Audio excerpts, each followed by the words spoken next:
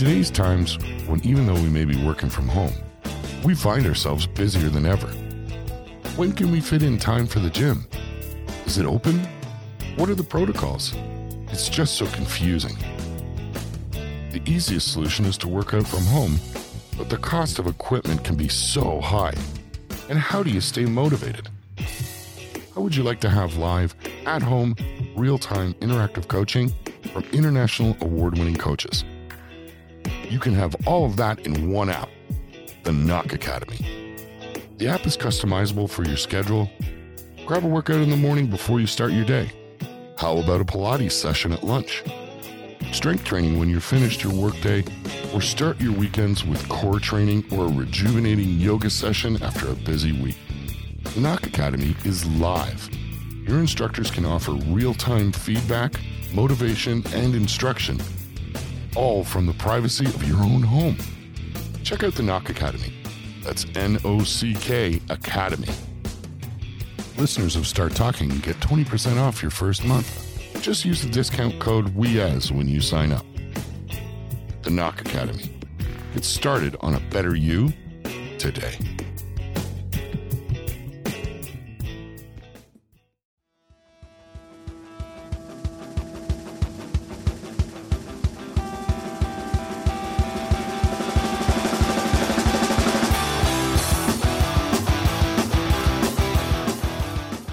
Welcome to today's episode of We As. My name is Scott. I'm your host for today. Thank you so much for joining us. If you can do us a favor and check out our Patreon account at www.patreon.com/start talking. Any little bit of help, cost of a cup of coffee, really makes a difference with the show. It helps us keep the lights on, as they say. If you're not willing to make that commitment, that's perfectly all right. You can buy us a coffee at buymeacoffee.com/start talking. Our newly revamped website is, at the time of this recording, it should be up and running. And that's www.weas.ca. You can meet the hosts. Send us an email at starttalking@weas.ca. Tell us what you think about the show. A little bit of feedback. You want to be a guest on the show? Tell us your story and we'll have you on. We'd love to hear from you at starttalking@weas.ca. We're always having great conversations, and today is no different. My guest today is Iggy Perillo, and we were just talking off air about what Iggy's title should be, and I believe we're calling her a leadership educator, although she is the founder and CEO of a company called WSLleadership.com. And through Iggy's experience, through work and education, Iggy teaches people how to become better leaders. I am extremely interested. Perhaps I can be your guinea pig today. But Iggy Perillo, welcome to the show. Thank you for being on We As. Thanks so much for having me here today, Scott. I'm happy to be here. Excellent. Oh, and I forgot to mention that you're also the host of your own podcast. And we'll go through all that information afterwards and talk a little bit about your podcast as well. But I want to get started with, how does somebody get into the business that you're in to teach leaders how to be better leaders? And WSL was interesting because it's work, sport, and life, because you deal with people at their work or with their sport. You like dealing with professional athletes in your line of business, and then also overall life. But let's get a little bit of history. Where did you start and what got you into this business? I think there's this part of my history that is just being a human growing up. And there was a moment that I was thinking, I should go get an MBA. Like, I need to learn more about business. I need to know this more. And then the next week, I think I was like, wait a minute, I just need to do what I already know how to do. I love school. I love learning, but I don't need another degree to do this work. So I come at this work from working in the outdoors with individuals. I have been an Outward Bound instructor for over 20 years. So bringing literal strangers often together. And for me, my course area is mainly the northern lakes in northern Minnesota. So getting a bunch of people together, throwing them in some canoes and paddling for a few weeks. And over that time, they learn that they really need to communicate better. They really need to work together better. They really need to take on leadership within that group to get that crew of people from point A to where we need to get out, the end of the lakes, the other, down the road. So it became a very practical, tangible leadership development crucible in so many ways. And challenge and adventure were definitely part of that. And that, I think I got into that from just family car camping vacations as a kid. There we are, cruising around, going to the state park, going to the national park, hopping in the car every break from school and driving somewhere and, hopping out the tent and sleeping on the ground. But that brought me, so I'm glad I'm taking this anachronistically, but here I am now hanging out with people and helping them work together better in ways that are, I try to focus on what's tangible, what's relevant right now and immediate for them. There's theory, there's a lot of background that goes into being a good leader, being able to do these things well and being effective. And I think that marrying that with the practice of really tangible skill training, how are you going to deal with that conflict? How do you communicate? What are your defaults around leadership style and communication and thought process? So I try to make that relevant and meaningful for folks through one-on-one work, but also seminars and trainings. And I focus a lot on masterminds as a method, a non-hierarchical method for people to develop their leadership. One of the things that jumped out at me is, and we spoke about this when we met a couple of weeks ago, my brother actually went to an outward bound school in Quebec, in Canada. And one of the things, now you worked at the school, you were actually the president of the school, if I'm not mistaken, or you were the head of something.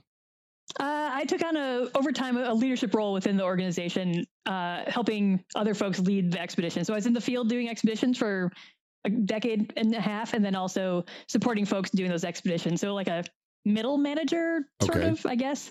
Right. Okay. So you were in charge. You were kind of in charge of the expeditions themselves, because in an outward bound school, there's the education component, and it's usually smaller classrooms. I'm using my brother's school as an example, but it's usually smaller classrooms. And for my brother, he had to go out into the woods and basically sleep in a lean-to in a sleeping bag for Friday night, Saturday night, and then into Sunday. And then it was back to school on Monday, which was a walking distance, but he came back a completely different person. And he came back a leader. Now, he may not have been grooming himself to be president of a company, but in his own life, he became a leader in his own life. He's actually he's an actor who lives in New York City, but the confidence that it instilled and what that school allowed him to do was realize how actually intelligent he really was. Because the previous school system he had been to basically told my parents that he was a bad student who had no ability to learn. And when he went to this school in Quebec, they were like, no, yeah, by the way, we had your son tested. He's a genius. He has a genius level IQ. He is learning at a pace now that is just works for him, really, as opposed to the school system saying this is how it works for you. Is that the similar kind of school? Like, am I connecting the schools, like kind of the education, the way that Outward Bound works from the American side of it to the Canadian side? Because I was always under the impression that they were connected somehow. They are globally connected under this giant Outward Bound umbrella. And there are actually Outward Bound schools, I think in 40 different countries now. Like, it is really all over the place. And some are like the one your brother went to, a residential place where students come in and stay at in structures and buildings and then kind of expedition out from there. The school I worked at was a wilderness school. So there's very little infrastructure for people to come to, and they're only on expedition for, I think depending on how their course starts, they come in, they sort their luggage out, move into their backpacks and bags and canoe packs, and then we are out on expedition for weeks at a time. And we come back at the end, they take a shower, eat a meal, and hit the airport. It's a different sort of delivery, but the same philosophy. And so hearing you talk about how your brother, to me, it sounds like he found his voice in some ways. He learned more about who he was and how he fit into the world, but also where his power was, like the literal empowerment of like, oh, here's how I can be in the world. Here's what I can do. Here's how I can take action in the world. So I think those outcomes are very similar. It's just a slightly different twist on how we go about getting them. I've had an experience as well with a guest on my former show, We as Dads Start Talking. he was a guest. His name's Ryan Kasperowicz, who runs a program similar to Outward Bound, which is called the Hope Approach, where he deals with grown-ups or teenagers with teenage problems. I won't go into too much detail about what he did, but if you want to, it's still in our catalog, folks. You can listen to it. And it's called the Hope Approach with Ryan Kasperowicz. But what he does is that's the experience that I have of talking to somebody who's in that industry. And he talks about it the same way. For example, he had a guy there were 6 guys, all adult men, and 1 guy in a wheelchair. And the guy in the wheelchair had to do everything everybody else did. And when he got to this specific log, and we use that as a metaphor almost, but it's literal, that he watched this man get over that log. And when the weekend was over and they came kind of back to reality, the man was in tears. And Ryan was like, "Oh my God, I've screwed it up. What did I do?" And the man said, "That was the most incredible experience of my entire life. And I will always be a better person because of this." And all the other guys were too. And so talk a little bit about what is the experience once you get in the canoe and you got your pack and you've got everything ready to go. What did you kind of do with each individual person? Because was it more student focused as opposed to grown-ups, basically? It was a mix. Like, there were basically people could sign up by sort of age category. And I'd say a bulk of the folks were sort of that 14 to 18-year-olds is a big piece of, especially the summer part of the program, right? We also had the 18 to sort of 24-year-old college age populations I worked with a lot, and then just adult programs. So whatever that means, it could be, I've had folks, as old as mid-60s out on courses and, as young as 13 for some of the teen courses. So it's a pretty wide range. And they're more or less divided by age or length of course, or category or season. I worked summers and then in winters did dog sledding and skiing for a while too, which is some of those folks would be like, plenty of folks would be like, "I've never really camped before. I know what a sleeping bag is. Like, this is weird." Other folks came on the winter were like, "Oh, I'm from Georgia. Like, I guess this is what snow is." And you're like, "Yeah, we're going to be traveling on ice and frozen lakes. So this is what snow is. You are in it. It's white. It's cold." Yeah. Don't touch it too much with your bare hands. So yeah, it's a fun time. I think the value is to sort of shake people out of their normal habits and normal places of being, normal ways of being. And I think that provides a really clarifying experience for folks to understand, how am I operating with a group of people that I don't know? Like, can we get from place to place? And I think in our normal daily life, we create these habits and structures around us that make things easier for us because that's, we're humans. That's how we roll. Like, we don't need to make everything really hard all the time. That's not necessary. But when we strip it down to, we need to get these people and this gear and these boats from this lake over land, a portage to another lake, like portaging is actually really, really hard, and carrying the stuff, like boats are way better and easier and lighter and funner in the water than carrying them across the land. Oh, wait, we need to cook dinner tonight. Like, oh, wait, hold on a second.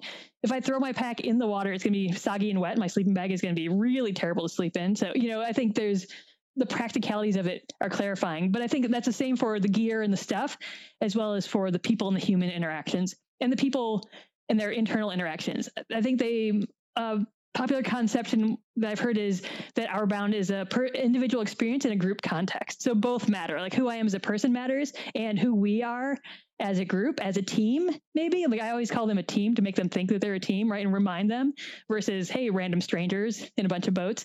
Like, the idea is that you are a team offering your strengths, doing more than you could do individually. If you individually could travel the same distance, it would take you forever to do 100 trips on every portage, carry every pack over.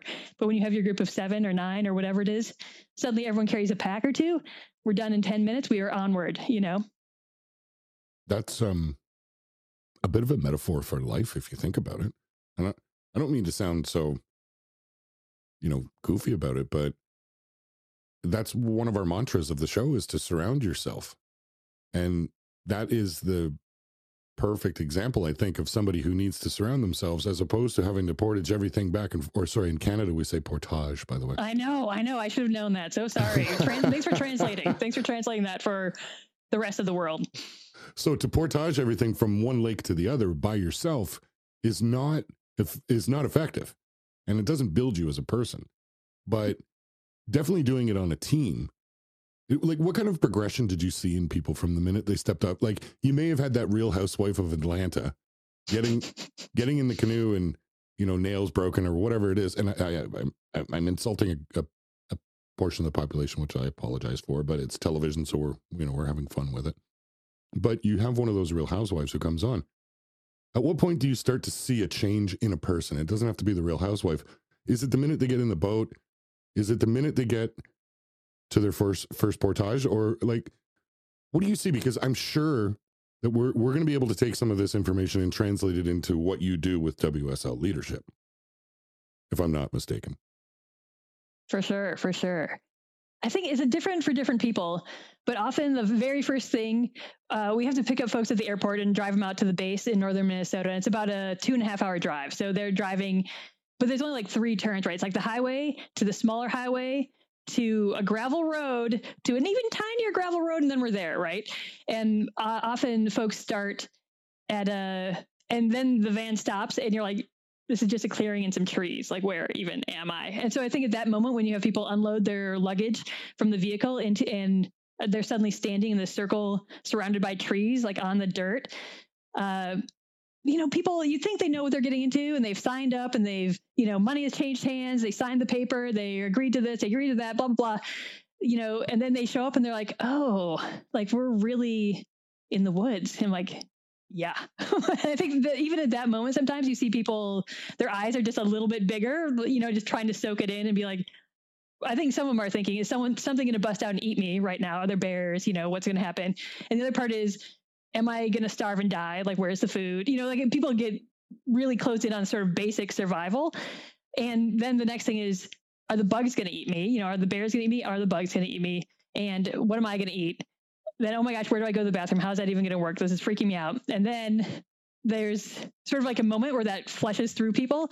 And then they get to know each other and they get to connect with their people around them. And we spend a lot of time at the beginning getting to know the individual, right? Like, who are you? Like, tell me about you as a person.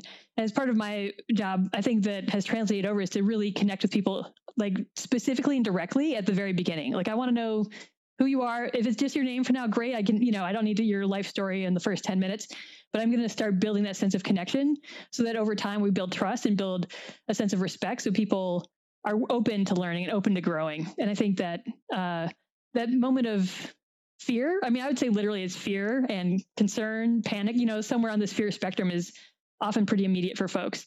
Or then once they get out, we're like, hey, you know what? You actually don't need to bring that giant vat of deodorant. Like, that's not going to help you. And some people are like, wow, how, like, no, you're not going to bring 45 pairs of underwear on a 30-day trip. Like, that's also not going to happen.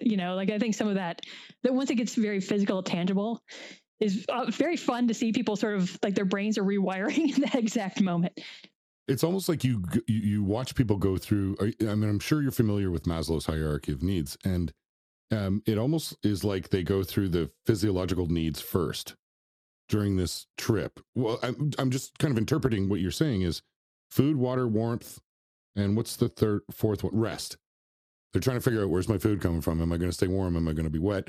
Where's my shelter? And then they talk about safety. Is the bear going to get me?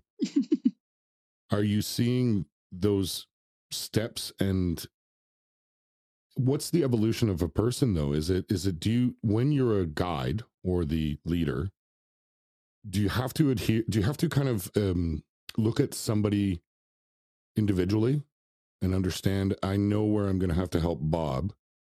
Bob's more afraid of the bears than he is about worrying about water or food, or he'll sleep on the dirt if he has to, but he's worried about. Can that be a difficult challenge for someone who is a leader to be able to go in and say, I now need to not babysit, but you're the leader. So you're the, at the beginning, you're probably the babysitter, but are you looking and saying, I need to address each individual's needs? Or do you say you're on a team, the needs of the team come first, they outweigh the needs of the few? You call a couple things come to mind. I actively dislike Maslow because it's this hierarchy, right? And there's this pathway. And I prefer Glasser, William Glasser, who had the basic needs. And he would say survival needs come first. Like if we don't have food or water or safety, and that's psychological or physical safety, we're not going to work on our other needs. Like those needs take precedence. But then after that, all the other needs are equal. So we don't need to, there's not this hierarchy of like, well, someday I'll be self-actualized, but for now I'm just like merely survive. Like that's for me, a gross simplification of Maslow versus Glasser, right? So I'm on the Glasser side, but I think you also speak to this absolutely truth that some people we have to meet people where they're at. Someone who shows up and is so terrified that a bear is going to eat them is like, we need to address that. Like, yeah, we need to talk with you about this. This is going to be like, we need to build some rapport and connection. We need to build a sense of safety for you to like be here and be engaged and be, present, versus someone else who might be like, oh yeah, I'm not worried about that, but I'm really worried about food. Like, I'm so like, when do we, I'm hungry. When do we, and you're like, okay, great. I got this for you. Like, here's where it is. Like, we're going to talk through this. And the way there's this idea of progression too. And this is where the educator part comes in. In the beginning, I need to be giving you this information. I need to tell you how to do this, how to live, how to be safe and survive and thrive in this wilderness environment that might be totally unique to you. But over time, I turn that over to the team. So there's this middle phase where the team needs to not suddenly, it's not like a surprise. Like, they know this is coming. The team takes on a little bit more of that. Like, oh, I need to take care of each other. I need to be involved and invested in like how everyone is doing, to this late stage progression where like we're doing it. And the instructors, which is like technically was my title, are in the background as a safety net. And the students have taken on leadership of that role of that team and that group. So they're leading the way. They're figuring out where we need to go, how we need to get there, how we're going to do it, what we're eating. As much as possible, the students take over full leadership of the course, and the instructors go from, I'm in front of you, helping you, literally telling you how to tie your shoes today, to, okay, I'll see you in like 20 minutes. Let me know where you're stopping for lunch. It's a amazing progression. And I think that gives students the opportunity to take on actual tangible leadership. Has it ever broken out into a very, very scary version of Lord of the Flies? I think they want to. And Survivor was really big. Like, can we vote off Joey? He's being such a turd. And you're like, okay, dial it back. Like, no one's getting voted off. But this is, whenever these issues come up, to me, it's like, awesome. Here's a time where this is super real and super tangible to talk about how this team functions, to talk about decision-making, to talk about what fairness versus equity actually mean when you're like, I've carried my pack and I'm sitting down. And you're like, but yet there's all these packs that need to be carried. How does this going to work? So I think those moments to me, I think initially we're like, oh my gosh, my students are like freaking out. They're all going to, panic and die too. As a more skilled practitioner, to be like, excellent. This is the moment where it's super real that this team is not working together well, not communicating well. Now, this is where it's really obvious that they need a tool, a skill, some help, some support. And they're going to literally be using this 2 minutes later because they need to keep going and need to keep doing what they're doing. So there are arguments. There are things don't go well. We don't make our miles. We're paddling into the darkness sometimes. Like, it's not always easy and smooth, but I think those are valuable lessons. They open the door for a lot of valuable lessons. So nobody actually kills Piggy. No, not on my courses. there's no immunity challenge. But no. Do you start to notice who's a type A, who's a type B? I'm being a little bit general with those terms, but does a true leader step out and start to take over? Because you're saying, I'm going to step back. I'll be behind that tree having a drink of water. And when you guys implode, then I'll come in. But do you start to see each individual personality start to take over? Because in what I'm going to ask you in a few minutes down the road is, where do you see that from a leadership perspective, whether it's work, sport, or life? When we're talking now, we're not talking about just teenagers, because you mentioned students, but there are students who are adults. Do you start to see those people? There's the person who always acquiesces to everybody else, and then there would be that alpha person that comes out. What does that dynamic look like when you're out in the middle of nowhere, literally? And does the true leader come out, or can it sometimes be fake and they still don't know what they're doing? This is a great question. Part of the structure is that people have jobs that they're assigned every day. And one of the jobs is leader of the day, or it might be a leadership team, like one or two people are assigned to that. And so everyone has to rotate through this role, and they learn super quickly what they think of sometimes as a leader, which is this, I'm going to tell you what to do. You're going to do it, rah, kind of weird, kind of movie style drill sergeant weird thing, is not effective, is not how they want to be treated and it's not feel authentic to them to do, right? And so I think there's this beautiful part that happens once you give people sort of like they're voluntold they have to be the leader of the day, right? And they're like, some students are like, oh my God, like this is gonna be the worst. And others are like, no problem, whatever. And the learning is different from each of them. And I think there's this really beautiful part that comes out around different leadership styles where some folks are that really loud, like cheerleader style, like, woo, we can do it. And you're like, great, that's fun. And someone else the next day might be nearly silent all day, yet the team gets exactly where it needs to go. Everything's done, camp's clean, everything's beautiful, we're on, whatever. And that's a completely different style, but equally effective and equally valuable for everyone to see in that group and for everyone to have this sort of opportunity. And this to view these longer courses that you go through this rotation more than once. So the first time you're like, I don't know what to do. I'm not sure. I don't have enough tools. Like, wait, we need to make a decision. Do I decide? Do you decide? Like, who's even deciding how we do what we're doing? But, it can get very kind of nitty gritty detaily. But by the time they come around often the second time, they're like, oh, I've also seen my teammates go through this, and some I like, some I didn't, some I should do more like this. I'm going to maybe act more like that. And they get to try it on and literally be that leader of the day, whether they sort of would have chosen that naturally or not. And the value is that they can do it in their own way. And they get feedback from the team and support from the team. So it's not just like, I'm going to go on strike because you're the leader and I don't like you. They all know they need to get somewhere. And so it's just this amazingly real conversation especially with college kids and adults, I would say, who are a little more nuanced in how they see themselves being seen by others, if this makes sense. So they're like, oh, well, I don't want to be that sort of yelly leader. I'm going to be this style. And then you're like, well, is that effective? Like, is it getting stuff done? And they're like, no. Okay, great. I need to try something else, or I need to be a little more assertive, or I need to be a little more, whatever it is for them that they might need to be a more effective leader. I need to be more clear in what I'm asking, or I need to be more inclusive in a decision-making, whatever. Each person is sort of different. Each situation is a little different. And that's so amazing and beautiful to see. Like that actual authenticity that is how they are going to lead in their own voice. I love the word that you used, voluntold. Right. If you don't mind, I'm going to steal that word from you. I'll do it. Yeah, it's definitely not an original to me. So would you like to volunteer, or would you like to be voluntold? But that I've seen, and I'm not talking about reality TV. Like, I've seen this firsthand. I was a Cub Scout, et cetera, but I've seen it in the corporate world, and I've seen it in social circles where you mentioned it. A lot of times when you're going your second time around, you've already learned so much that you're able to process that information a lot faster to be able to be that better leader. And that's the difference between being the drill sergeant, the community leader, meaning everybody gets a vote. I don't know. What do you guys think? And I would love to see it firsthand, because it would be I honestly wish that I had gone to school for anthropology and just studied the human condition and understood how that works. But I would love it to be filmed, actually, if they could do it on a TV show somehow. It would be incredible. But what my question that kind of came to mind is, how do you handle failure out there? Meaning, like, somebody has taken their leader of the day and they've just failed miserably. And that's not necessarily, hey, by the way, Iggy, we're going to vote Bob out because Bob sucks at leadership. But it's Bob's third time through this, or it's his first time. How do you handle the failure part of it? Because that is something that is innately human. We are going to fail. And what do we do about it?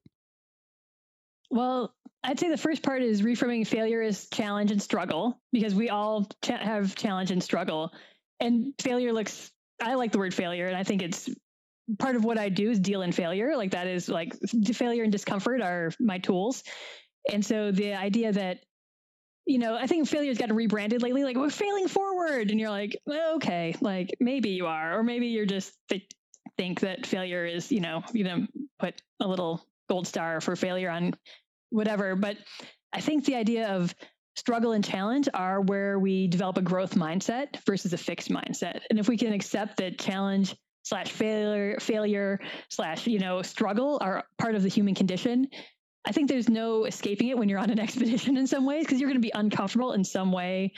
I think even folks who've been out in the field, 100 million years or whatever they've been out there, something new is going to happen. The weather's going to change. The wind's going to pick up, whatever it is, that things are not going to be easy all the time. So how you respond in those moments of challenge and moments of adversity are really important. And I think important in different ways. That doesn't mean that you're like, oh, like, it's my job to get up the team today and I overslept and suddenly the team's sleeping in late. Like, that's my job as the instructor to step in and be like, hey, we need to travel today. FYI, like, I'm going to, support you and help you take, step into this role a little bit better and give you some more tools and give you a little more support. That happens for sure sometimes, but I think the goal always is to, as the instructor, for me to always step back and let you do it on your own. Like, what is your style? What is your way? And people learn in different ways, right? Sometimes it's like a one-on-one conversation, like, hey, leader of the day, we need to talk about your tone of voice. It's really not working right now. People are tuning you out. Things aren't happening. Have you noticed this? What's going on? Do you think this is working? Do you not? Like, here's what I see. What do you see? Kind of be that reflective partner for some people. And other times it's like, oh, wait, this whole group, no one here knows how to make a group decision. We're just voting on everything. Or we assume there's consensus. Like, I've heard this term recently, just like kind of assumed consensus. Like, oh, we're all happy with this? Great, let's go. And like, there's not actually a conversation or, anything doesn't happen. And there's one person in the back or two or three who are like, no, I'm not into this, but I guess, So making sure that there's space for those different things. I think it takes working with people individually, but also those failures are just expressions of more tools needed, more practice needed, or maybe a different style of learning is needed. Not everyone learns well through a one-on-one conversation or let me like draw you a picture of this or whatever it is. It might just mean a different type of practice or a different type of, lesson is going to suit you better. Or we need to talk about our values and our goals to begin with. Like, wait, are we even on the same page? Is another fun conversation. And sometimes assumed consensus can really backfire. Oh yeah, because the worst. the three people in the back that may have only been paying attention about 75% of it, and then they wait for their turn to say, "I told you so." It's we'll do it for now until I get pissed off and start complaining about it, and then they start to contest what the leader of the day is decided. And that have you worked in like any organization today? This is like classic adult behavior, but good job. Yes. Yes. And I've seen it so many times where people just kind of shrug their shoulders and go, yeah, okay, no, that sounds like a good idea. And then when it doesn't go their way, that's when they pull out the guns and say, I don't like this. Or I should have said something at the beginning. And that can be extremely frustrating for the leader and that style of leadership. That whole thing with they're not growing as a leader if they're doing it that way, for sure. And I'm sure you've run into it in your business where you're dealing with so many people that are not necessarily leading the way they could potentially lead because they are natural leaders. Or actually, you know what? I'm going to segue for a quick second, and I'm just going to ask you, are leaders born or can they be made? No leader is ever born. Universally impossible to be born a leader. Okay. A quick, concise answer. I like that. So leaders are made. You can now. Absolutely. Can you create a leader out of anyone, or do they have to be?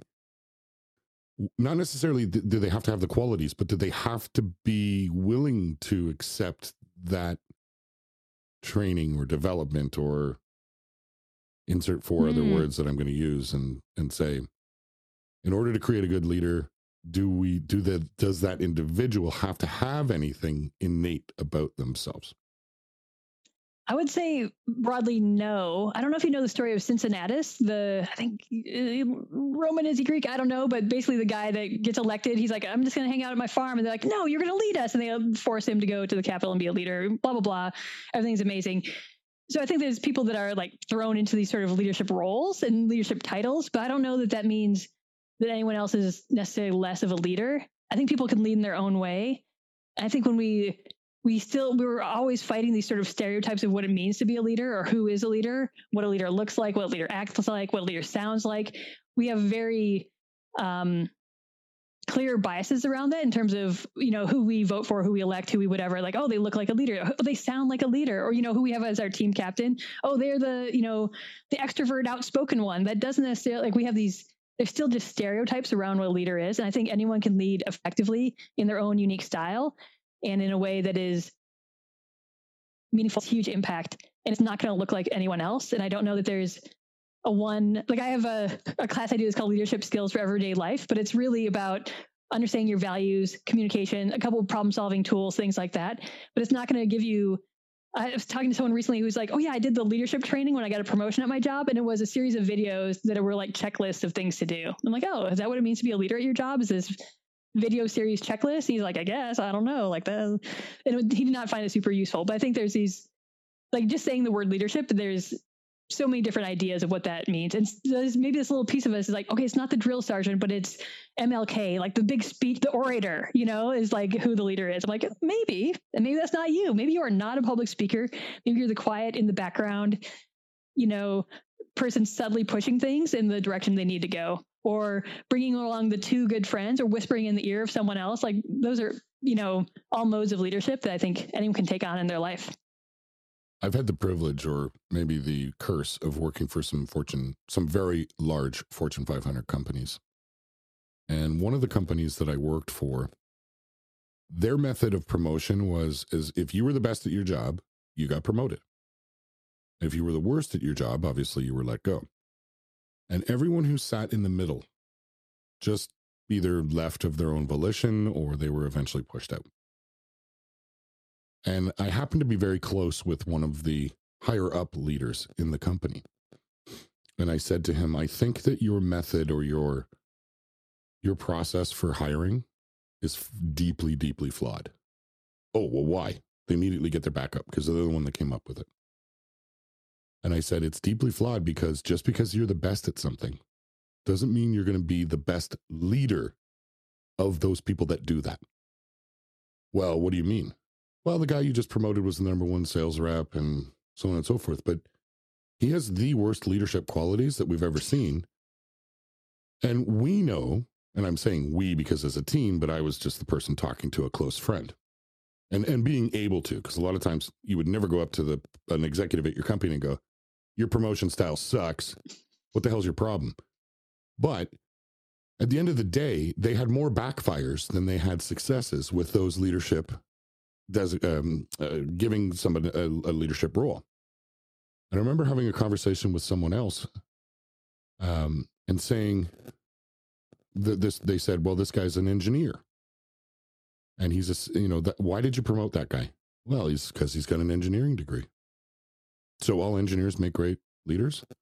Well, no. I said, well, what qualities did he have that guy over there, who was just as good at his job as the other guy, who only has a college degree? And I'm just using silly examples. Well, but he's an engineer. And I said, well, your system is flawed. Then I also worked for another company that their method of promoting somebody was time served. Well, you've been here the longest, so you get promoted. And you could see, if you looked at the flow chart of the company from the top down. And frankly, actually, this was a Fortune 500 company, and I worked there for 3 years. I did not know who the president of the company was because you never saw him. So he was an absent leader. Anyway, I'm rambling, but the point I'm getting to is that there are so many companies out there that have criteria for choosing their leadership, and it really seems that it's basically a trickling down of the person that is actually leading. And do we as individuals or salespeople or accounting or whatever it is do we see that and say to ourselves, yeah, you might not want to work for this company anymore? What do you think? Is that, do you choose, one of the things that I always said to myself was, whatever job I'm interviewing for, I want to make sure that leader is the best leader I can learn from, because I've worked for some really bad managers, like really bad. Like micromanaging is like, oh my God, I wish that word didn't exist. But is it the responsibility of those people to look at the leadership and say, this is how the company is going to work? And if I'm not one of them, or I don't see it, should I do that? Like, are you looking at something like that when you talk about leadership? It's not just looking up, it's also looking down, or vice versa? Absolutely. Yeah, no, for sure. I mean, you hit it really well. I think there's this, in sports, somehow we can say that not every player makes a great coach, but yet in business, we're like, well, every great engineer that's been around 3 years makes a great team manager, I guess, for some weird reason. It doesn't even make sense.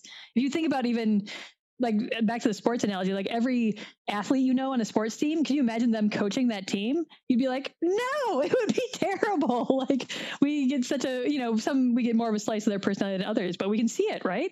Yeah, Wayne Gretzky was one of the worst head coaches in the history of the NHL. There you go. The greatest hockey player of all time, arguably, although I think it's Mario Lemieux myself, but he was not a good coach. Sometimes, right. They always say those who can do, those who can't teach or coach. But sometimes you don't have to have that leadership ability, you don't have to be the best at your job to necessarily be the best leader of people who do that job. You just have to have maybe a foundation or a knowledge of it. Sure. Well, sure. I think they're totally different skills, right? Often they're very different skills. Like the skill to do the technical aspect of your job might not at all be the skill to lead people doing the technical aspect of your job. I think it helps, to have technical expertise, but leadership skills are very different than technical, a lot of the sort of nitty-gritty technical job style skills. I think you also speak to this other great thing, which is what makes a good follower. And I just wrote a little article on the power of followership, right? We don't actually want followers who are blindly compliant. Like we think we do. We're like, oh yeah, I just want to say jump and then I want them all to jump and this is going to be amazeballs, right? But in reality, we want followers who are thoughtful and can push innovation forward if we want to survive and grow as an organization. If you want to stay static and like entropy to eat yourselves alive, go for that. But if you want to grow and evolve, you actually need everyone within that team, that organization to be like, oh, well, what about this? How about this? To push things forward a little bit and to have a voice. And I recently read this great article about how we don't even want our followers to have a voice. We want our followers to be just a little bit of troublemakers. We want positive troublemakers who are going to call out these problems and be like, we want actually a few more squeaky wheels as a leader than we probably are comfortable with, I would say. Because with comfort as a leader is like, oh, everyone's on board. We're all going the same direction. Everything's amazing. And in reality, we need someone to be like, I'm not on board, but here's why. Or, we're actually we need to shift this a little bit this other direction. And that has to come from who we normally would call the followers, right? Which actually gives a huge amount of power to followers. And then if your leaders, like you were speaking just a minute ago, this absent sort of leader that's someone somewhere out there, how would they have any idea of what's actually happening in their organization or what would be useful or what would be helpful? The people doing the work, the followers, are often the people who know best about what's going to be useful, helpful, and drive things in a useful direction. And I think there's obviously room for a leader to be like, we're all actually going to shift this way. Like, great, there's room for vision at anywhere within an organization, but unless followers own their power to be voices for and agents for change and growth, your organization fundamentally over time is going to deteriorate. When you have that dichotomy between the ivory tower and the trenches, and nobody ever comes down from the ivory tower, how are they supposed to understand how things work in the trenches? Absolutely. Now, I'm not saying that a good leader needs to be an absolute product knowledge expert, because I've had leaders come into positions when I was on a team. We'll say I was a sales rep, and we had a leader come in who knew zero about the business. They knew about the business, but they knew zero about the product. And that, I think, is something that can be learned quite quickly for an averagely intelligent person. But what they had the foundation of leadership that brought us together closer, or made us think without blinders on. They gave us vision to speak. And then when you're in a meeting and you're saying, you know what, it's not always going to be that assumed consensus. We don't want a bunch of mice just following behind us like we're the Pied Piper. But, well, I'll say that I think that there's a fine line between being that positive troublemaker and then being a shit disturber. Right? You have to still be a team player, right? Once you realize that the decision has been made, you need to be on board 100%. But I think that there are some leaders that can go into certain industries, and we're talking about the business world now, but we could talk about sport or anything. And there comes to a certain point where, if you're leading by committee, or if you're leading by what does everybody think about this? And you're going to have those devil's advocates. Like whenever in the past I've ever had a meeting, I've always said to somebody who wants to play devil's advocate, And if the listeners don't know what a devil's advocate is, the etymology of that is actually when the Catholic Church decides on who's going to be a saint. They actually have a team of people called the devil's advocate who go in to try to make sure that that person doesn't become a saint. And so I always say to the person, you get to play devil's advocate, but you don't get to be an asshole about it. But you get to try to contest, because it makes us think everything through more thoroughly. And it makes us come to our decision that we can all agree on. But I think a good leader still ultimately needs to say, sometimes, no, this is the way I would like it done. Thank you very much. And it can be difficult for some people to follow somebody like that. And yeah, you have to have some bottom lines somewhere, or else what are you even doing as a leader? Just like, I'm going to use a silly wrestling reference, but that's the bottom line because Stone Cold said so. And sometimes a good leader needs to say, well, they need to put their foot down. And there's going to come a point where, a good employee says, okay, I made my point. I voiced my opinion. It's not always going to be listened to, but so be it. I'm still on a good team, right? And it's that creating that team atmosphere. Yeah, absolutely. It is a fine line. It's really tricky, right? Because we actually, and I would say one of the skills that we lack often is validation. Like I need to be able to validate your ideas, which means really show that I have heard and understand. And I can do that and completely disagree with your point. But if you don't feel heard sometimes, you're just going to keep talking, not keep talking, like bring it up because you don't feel heard. And that's really just my fault as a leader for not validating. Like, hey, I hear you. Maybe I need to tell you like why we're not doing it that way. Or maybe I need to be like, oh yeah, here's a good point. Here's a bad point. Or maybe I need to be like, it's not going to happen. Get over it. Like whatever it is. But if I don't understand that, treat you as someone who's been heard and been valued as my teammate, why are you on my team? That's when people, I think, jettison out of teams earlier than maybe they need to, when they had good perspective, good ideas, good energy to bring in, but it wasn't heard, wasn't validated. There wasn't that space. The leader didn't create a space where that bravery for someone to speak up was valued or validated. I read Lee Iacocca I was always a big fan of him. And when I finished school and decided to go into business, I always looked at the way that Lee Iacocca had led. He never ever took credit. Well, he took credit for the Mustang, but he took credit as the leader of the team that created the Mustang. He did lead Chrysler out of bankruptcy, but he had a team of people behind him, and he recognized each individual person when they had something to contribute. Like you said, it didn't necessarily have to be the way that they were going to go with it, but people need to be acknowledged when they have an idea or a thought or a feeling. And that goes the same thing for life. Like you said, WSL, work, sport, life. In life, we need to be validated for what we said, but it doesn't necessarily mean that's the direction that the company is going to go in. And we're using the corporate world as an example. Have you ever seen, and we've kind of faded away from Outward Bound, but in your current career, have you seen those leaders where you almost looked at them and said, I'm really glad that you came to me because you're not doing a good job right now, mister, and I need to help you? Unfortunately, I don't see them as much, but I see their employees come to me and be like, I'm working for this total jerk.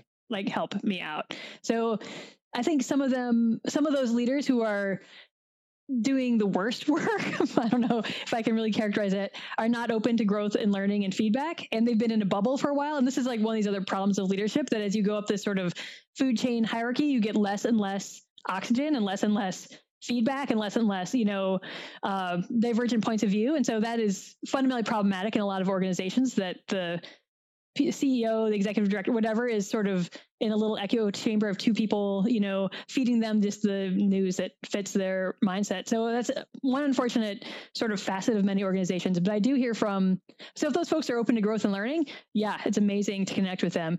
But often it is sort of the middle manager, the second in command, someone else who's like, my team captain is really kind of terrible. Help me out with this. Or like, I'm struggling with my boss. Like, how do I get them to not micromanage me? And this is killing me. So I think, unfortunately, that's who's more motivated sometimes, because often the leadership title role person doesn't quite see it or get it.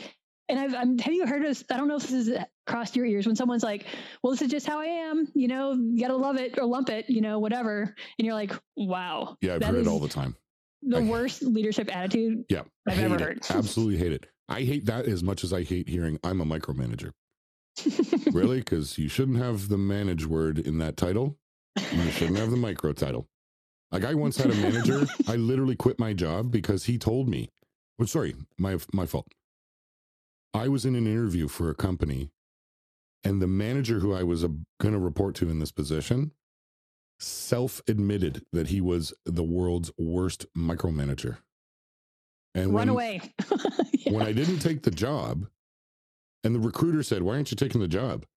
I said, go ask him about his management style and if he's a micromanager or not. And that will tell you why you will never fill this position, because it is one of the worst traits that a leader can have, is to be that micromanager. And then yet they know it and stick with it. Well, and then be proud of it. Like to boast about it just makes my stomach turn. But it's also, there's so many different styles of leadership that we've spoken about. There's the drill sergeant, there's the committee leader, there's the persuasive leader who says, I hear you, but we're going to go in this direction. And here's why I don't, here's why we're going to go in this direction, as opposed to the suggestions that you've had, because you can't do everything that everybody wants to do. Otherwise, you're just going to run in circles. And like you said, people can just sit and just like completely self-annihilate themselves if they continue to do the same things over and over and over again. Somebody said to me the other day, well, we've been dealing with that person for 30 years. Oh, and you still haven't fixed it? Oh. And I said, fine, but we're changing. We're not using that person anymore. They were vendors. We're not going to use that vendor anymore. We're going to use this new vendor. But we've been with them for 30 years. And I said, do you know what happens to a company that does the same thing for 30 years? And this individual was like, what? I said, they go out of business after 15 years. Because you have to be adaptable to change. And you have to have a leader who is willing to make those changes. So that the reason why I mentioned that was in your, we're going to go back to, in your leadership educator position, what are you teaching leaders about the adaptability to change? Because that's certainly an important thing for a leader. Because if you're stuck in your ways, like you said earlier, you're going to lose big time. I think there's sort of two things that come out of that come to mind when you say that.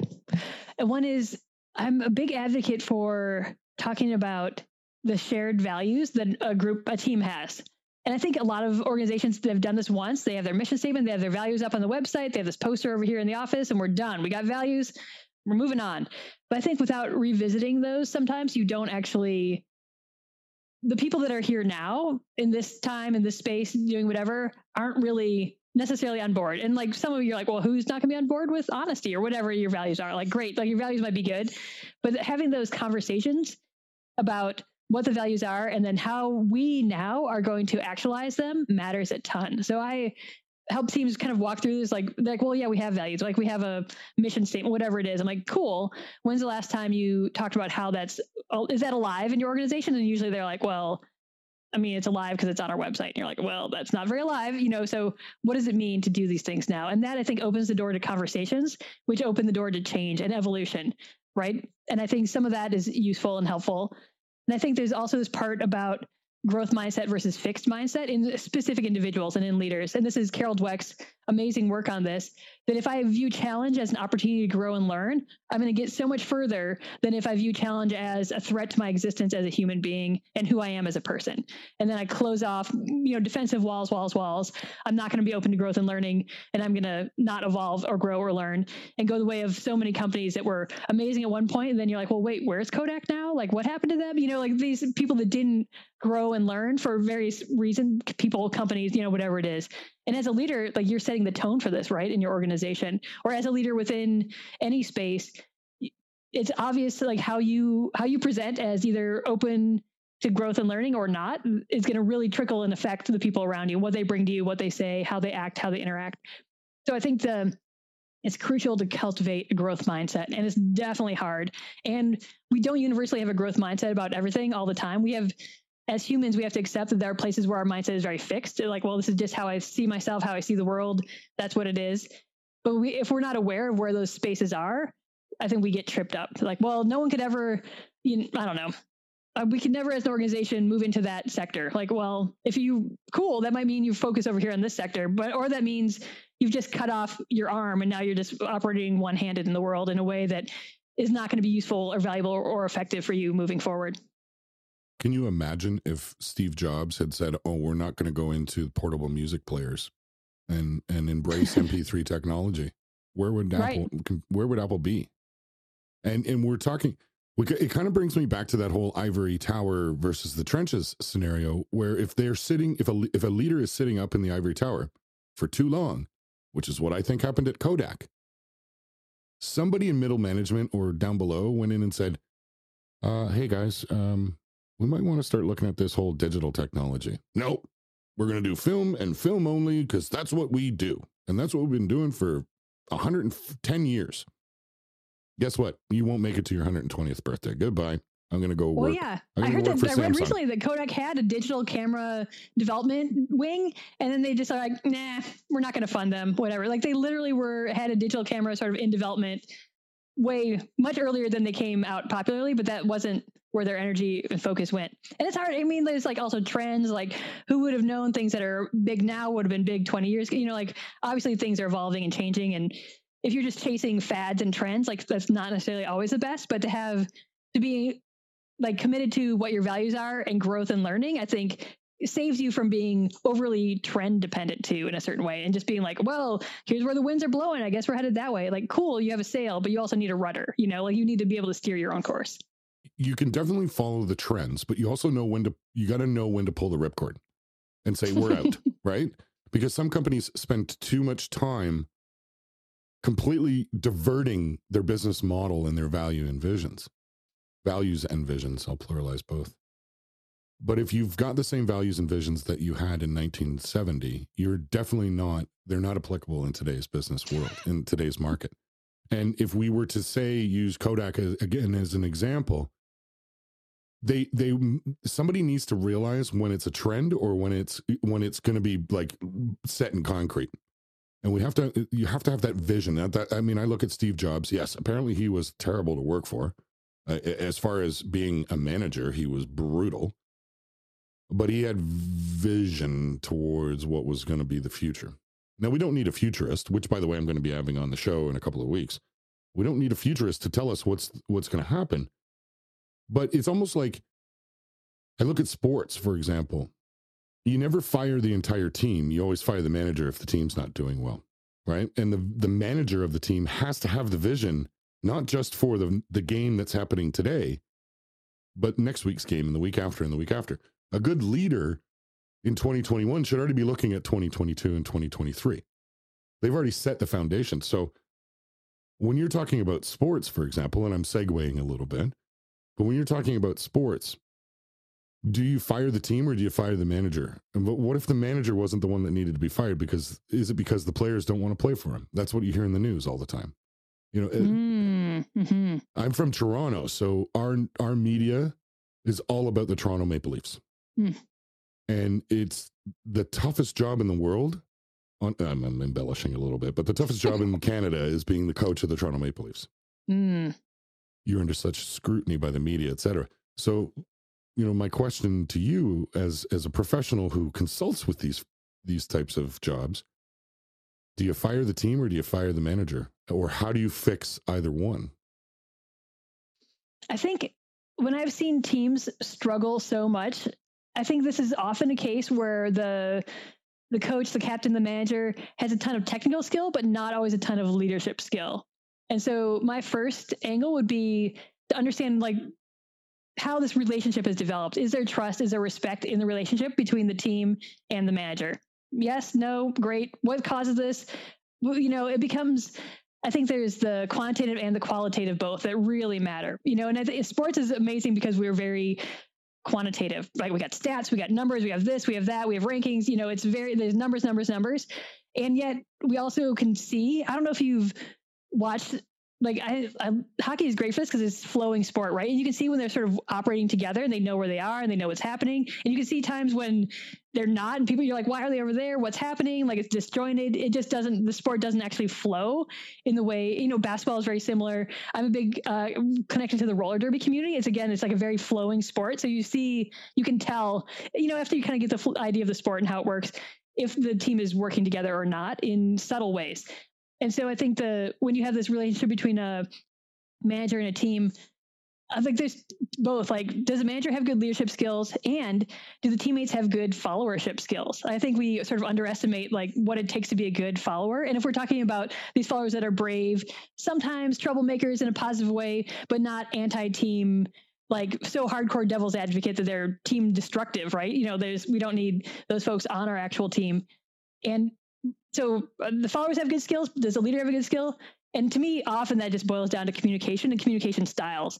I've definitely talked to teams where they're like, oh, well, I don't find out if I'm rostered for the next bout until the night before, and I get a text. Like, I'm on the edge of my seat. I'm up all night. I'm stressed out.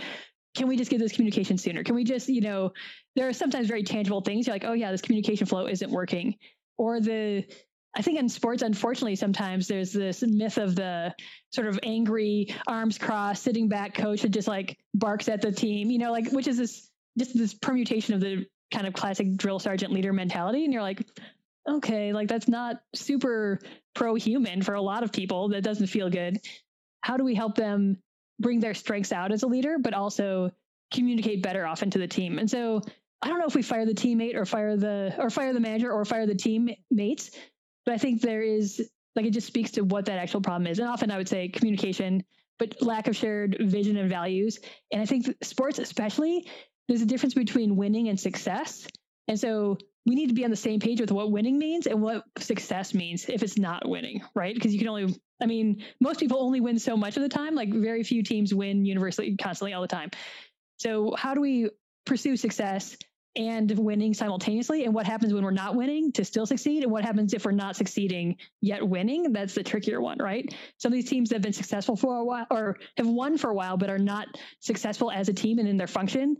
So much toxicity and negative team behavior are just tolerated. And then suddenly someone turns around and is like, everything's actually terrible here. Like, I hate being here.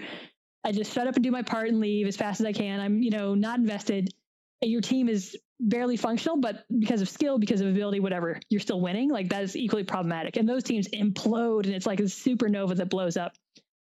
So maybe if your team's a ticking time bomb like that, like communication, team leadership skills, and teammate skills are really key to get everyone literally on the same page, agreeing about winning and success and what those mean. As a fan of a hockey team who hasn't won the Stanley Cup in 54 years, I'm going to tell you there were lots of situations where we just wanted to fire the entire team. And I don't care. Toronto Maple Leafs fans are so weird. I've got a buddy whose license plate has a Toronto Maple Leafs logo, and it just says, "Oh well, next year." But there are those times where you want to get rid of the entire team. But as a good leader, you need to be able to develop those people, and you need to be able to find out what they are. And one thing I am taking out of this now. We've learned so much today, by the way.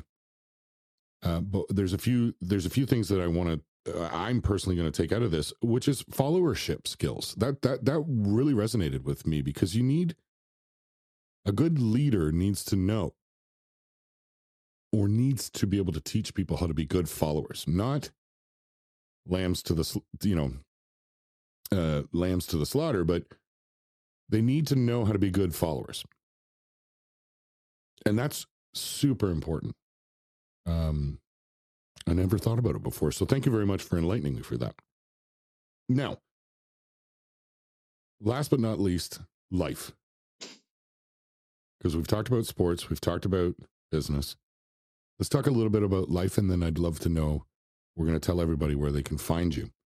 Because in today's day and age of Zoom, there's no need to worry that you are in the state of Oregon, I believe, correct? Yep. And we're in Ontario. With the age of Zoom, you could have a counselor counseling your kids in South Africa, and you could have your psychologist living in Japan. So this is fantastic. So we're going to ask you to tell people where we can find you. But let's talk about life. Because we're not talking about necessarily being a leader in life of people, but you got to lead yourself as well, correct? Absolutely. And what's in your role as a leadership educator, how do we lead in life? I know it sounds like a very broad question, but it might not be about me leading my child, my son, or working as a leader with my wife in our household. But how do we lead ourselves? And what are some key things that we can learn from you? When I talk with folks about life leadership, I usually start with their personal values and what they actually are. I think this is, again, a space for assumed consensus. Like, oh, yeah, I value honesty and I value hard work and I value blah, blah, blah, like these sort of tropes of what's, whatever. But I think when we get down to, or if people say they value family, I think it's always interesting. Like, well, what about family do you value? Like, what does that actually mean?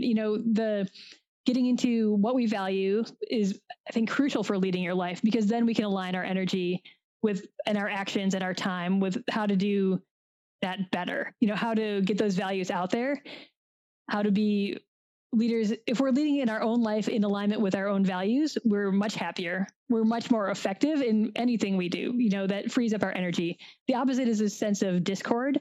If I say I value honesty, but I'm really okay with a lot of white lies, like, am I really valuing honesty? Am I not? Like, how does this work? And the discord that is created is time, energy consuming for me as a person. And so maybe I just don't need to say I value honesty anymore. Like, maybe that's actually where I need to be and be like, what I actually value is integrity more than honesty and like being true. Like, great, perfect.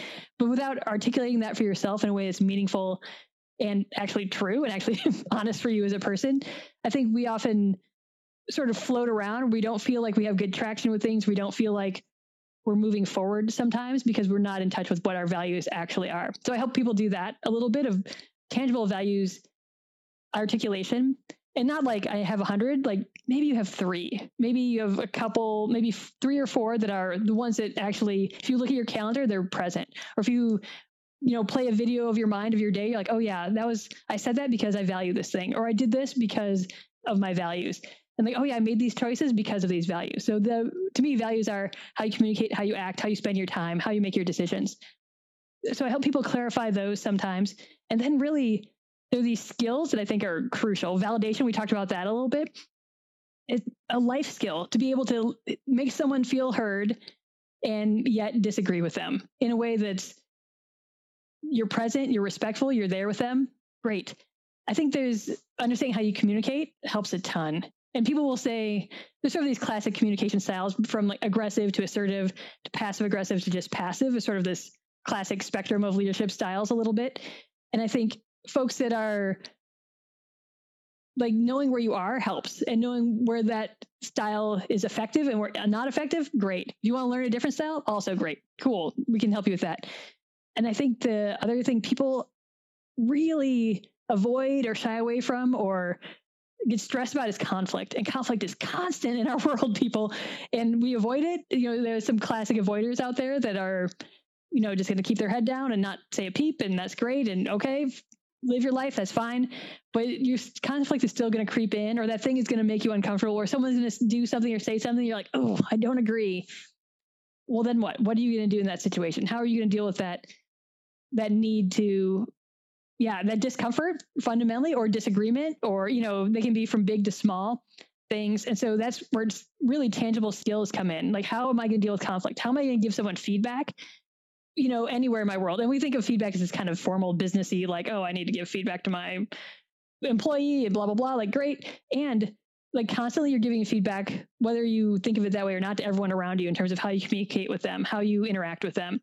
So maybe some skills around that would be useful or valuable, or ways to do that to shape the behavior around you in ways that are going to move everyone forward together, whether it's within your family group, your club, your community, your, anything within your life. We are social, so we interact with people. So finding ways to work with people better, regardless of our perceived role or our hierarchical vision for how we interact with these people, are only going to make your life better and make you a better leader in your own life.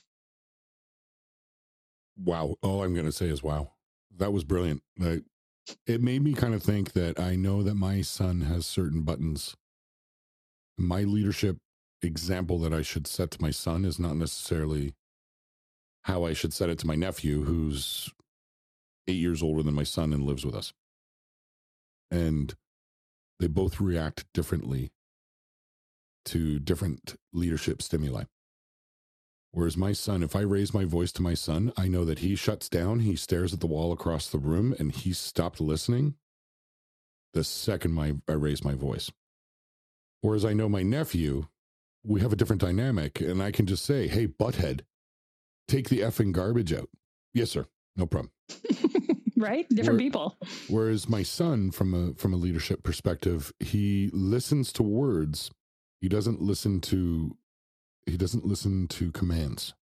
Mm-hmm. Tone. The tone is very important to him. Oh, well, that my wife will tell you. I hope she's going to listen to this episode, but she will tell you my tone is not always on par with where it should be. That's for all of us, but yeah. Well, yes, but you can see this example tangibly with your son. This is fascinating. Yes, and with him, I don't need to quote unquote pussyfoot around when I'm trying to say something to him, but I know exactly the notes I need to use in my voice. If I was to compare it to music, there are no long, there's no long notes. They're very small and short and to the point. You're not going to hit the gong with him. No, I'm not. There's no cymbals. There's no bass drums. There's no timpani. It's clarinets and flutes. And I understand that I'm going to have to repeat those notes 100 times until it finally gets in. And I'm okay with that. And I've learned that. And I'm still not perfect at it. Although I know with my nephew, I say it once. Actually, you know what? I'll say it this way. And I know it might sound a bit harsh, but with my nephew, I will tell him once, and I know that he will respect it, and he will move it, and he will institute those changes. Although, if we're having a discussion about a certain thing, topic, philosophical, whatever, he's always willing to have those debates. He's actually on his way to law school. So anyway, enough about this side of it. Where can we find... I just want to add one thing, though. Sure, please. I think sometime you should... Do you ever talk about that tone communication style with your son and your nephew? Have you ever had conversations be like, hey, I've noticed this? No, I haven't actually. Maybe it might be an idea. And I think it's just this fascinating way of making the unspoken spoken, and sometimes giving words to things. People are like, oh, yeah. And so maybe your son next time is like, Dad, dial down the timpani. I'm just here for the flutes. And you're like, oh yeah, right. I'm, moving this way, and it can become a very beautiful feedback loop. Right. And we're not all perfect, and we're just going to come off weird and hit, it's not everything's this beautiful communication flow and everything, but it might be a fascinating conversation to have with him. Actually, for sure. And one of the things as a leader that I've learned is that a good leader admits when they're wrong and apologizes and moves on. So crucial. Moves on from it. Expects that the followership skills that the person has that accommodation of saying, I accept your apology. Let's move on. Let's forgive and forget. And with my son, I guess from a leadership perspective, he is a natural leader. And we've tried to say to him, stop telling your buddies on the Xbox that they're idiots. You're a leader. It sounds so cliche, but you're a leader. Act like one. Well, and to me, that just means, hey, I think you're not meeting the goals you want when you tell your buddies that they're idiots. What do you actually want to have happen here? And how have you seen people get that goal in a different way? Because how you're doing it is not working, buddy. And sometimes it takes holding up that mirror. I'm just, now I want to to hear in a couple of weeks, all these conversations you've had with your son and what happened. But I am totally going to send you an email. I can't wait to tell you about what my son and I talked about during that conversation, for sure. Yeah. And when you have those conversations, the more questions you ask, the more rich and deep those conversations are going to be, and valuable, interesting. I think you're going to get a lot, and he'll get a lot out of it too. I think it's going to be super educational for both of you. Good luck. Yeah. Well, thank you, because I think it's all about tone. It's all about message. It's all about having my own visions as a leader of myself. How do I lead myself, and how do I lead others? In my family, I am by no means the leader of this household, and my wife will tell you that. I hope you're a good teammate then. Yes. I hope your followership skills are amazing. I could, yes. I'm going to go up to my wife right now. She's upstairs. And I'm going to say, how do I improve my followership skills? And she'll just eat that up and she'll be like, because she's a leader in her business or in her company. Great. And she'll just be like, well, first of all, take the garbage out, then go cut the grass and then do this. And I'll be like, no, hold on a second. I want to be a follower and have good followership skills. So that's not what I mean. Not bossy, but anyway, I digress. Well, this is the good question though, is what values should I prioritize as a follower in this team? Like, is it fundamentally going to come down to your values and shared vision, shared goals? And taking out the garbage obviously is a thing, but is the goal cleanliness? Is the goal, like whatever it is, like who knows? Yeah, I think you're going to have some rich conversations. Oh, for sure. And I think that she's taken several leadership courses. We've discussed this as being leaders in our house. And how do we lead by example, or do we lead by do as I say, not as I do, or how does it work, or do we delegate, etc. But I think what it comes down to for us is it's all about tone, and it's all about being a good team overall. And I think that's one of the messages that we carried throughout this entire episode, which was almost to be a good leader, you need to be on a good team. And they are kind of connected to each other. And I think you've done a great job throughout your career of understanding and explaining that.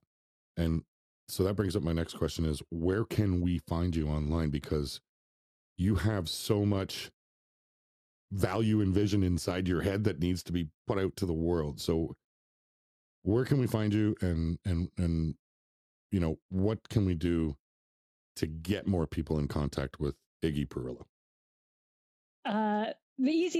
The hub of my presence in the virtual world is at wslleadership.com. And there you can find my podcast, which is more of a hobby podcast, but I think it's fun. Oh my God, I totally forgot about that. Hold on, stop, time out. Okay. Let's talk about your podcast. Okay, first and foremost, is it called the WSL Leadership Podcast? It's called Books Applied. Oh, okay, Books Applied. And it is really about books I've read and how to apply them.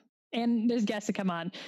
Before we leave, so is there we will talk, if we not right now, at some point, about what books you've read that have had a big impact on how you live your life, because these are the books I want to read. Like Mindset was one of the books in episode. I mentioned that from Carol Dweck. Other things that are in the field of how we think, how we operate, how we lead, and from various different perspectives. So that's my podcast.